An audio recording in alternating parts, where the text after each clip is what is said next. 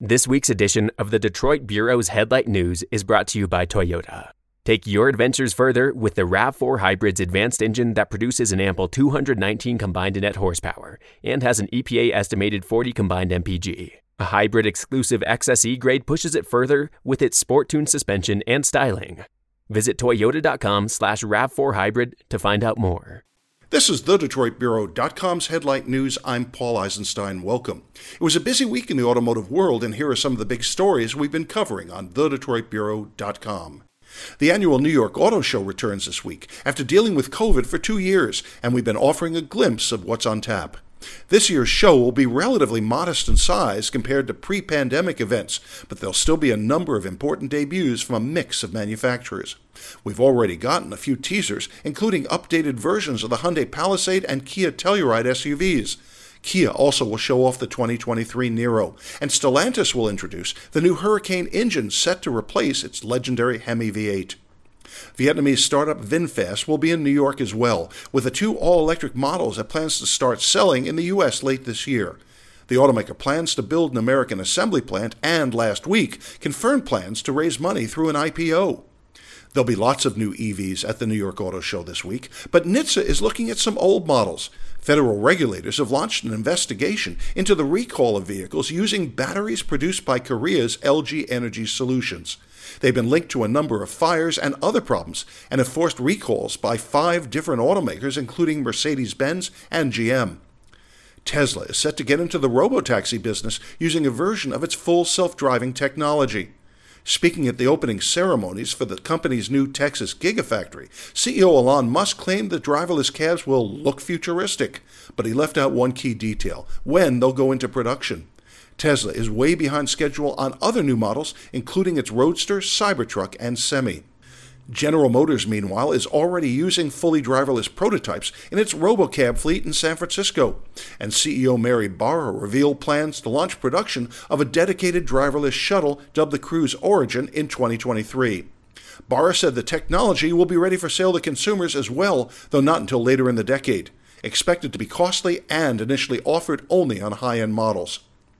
Gas prices have dipped a bit since President Joe Biden announced a massive release of oil from the U.S. strategic reserves. But experts warn the worst may not be over yet. The same holds true for the surge in new vehicle prices, even as motorists struggle to find vehicles on dealer lots. With semiconductors in short supply, Toyota announced last week it has had to cut production plans again for 2022, and Nissan is yet again delaying the launch of its next battery electric vehicle, the Ariya. It was supposed to reach U.S. showrooms in March, but now won't go on sale until May at the earliest. And finally, Jeep is keeping the tradition alive, rolling out an assortment of concepts and specially modified SUVs it'll take to Moab, Utah for its annual Easter Safari. The event gives Jeep a chance to tease upcoming models, introduce new off-road accessories, and get feedback from existing owners. And those are the stories making headlines on TheDetroitBureau.com. Now for the week's top story, here's Joe Cesny. Thanks, Paul. Several new industry-related numbers are serving to underscore the challenges facing automakers and consumers this year. Toyota revised its outlook for new vehicle sales in the U.S. for 2022 downward by about 1 million vehicles to 15.5 million. It's not a lack of demand driving the number down, but a lack of availability, Toyota officials note. Bob Carter, Toyota Executive Vice President, adds the company's inventory of unsold vehicles is hovering around a 10-day supply, while a 40 to 45-day supply used to be considered normal.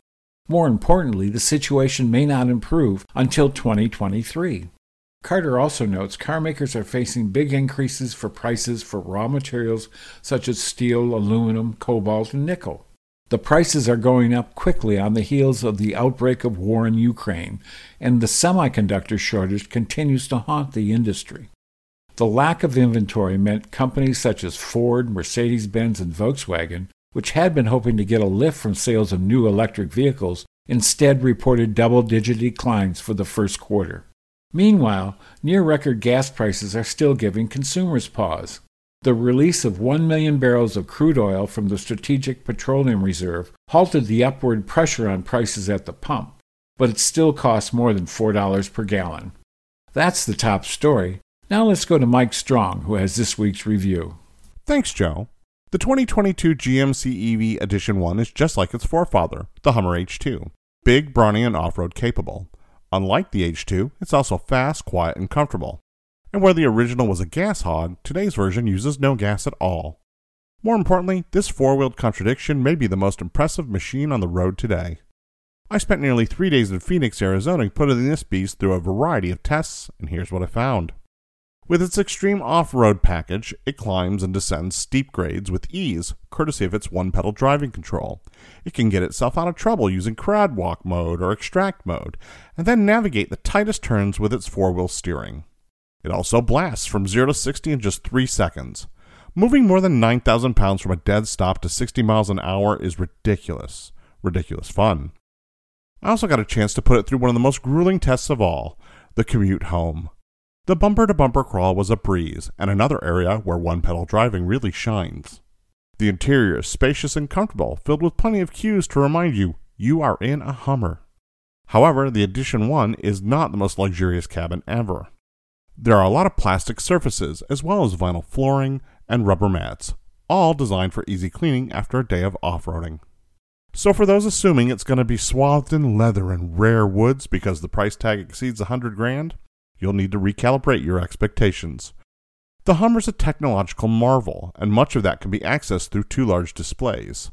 A 13.4-inch diagonal color touchscreen that's part of the GMC infotainment system, and a 12.3-inch diagonal color driver information center display. It also features a Bose premium sound system with 14 speakers. There's so much more to talk about, including the infinity roof, the impressive high-speed charging, all of the storage, including the space on the front for the removable roof panels. But I'm almost out of time. Suffice it to say, I'm a little more than smitten, and just driving off with one to take home did cross my mind. However, they know where I live. Typically, we talk about reasons to buy or not buy, but this is a massive EV that can do just about anything you ask of it. Look, if you want to spend the day crawling over rocks and dirt, then rush home to take your kids to soccer practice, all while not stopping for gas and have a 6-figure budget for your next vehicle, well then after you're done listening to us, get to a dealer. Now let's shift to a look at the week ahead, which is really going to be dominated by the 2022 New York International Auto Show. The second US-based show this year following the Chicago Auto Show, it too features a slightly less robust schedule than normal. But the event is expected to produce plenty of new product introductions. In fact, we've already seen teases of new iterations of the Kia Telluride, now available in X-Pro trim for the 2023 model year.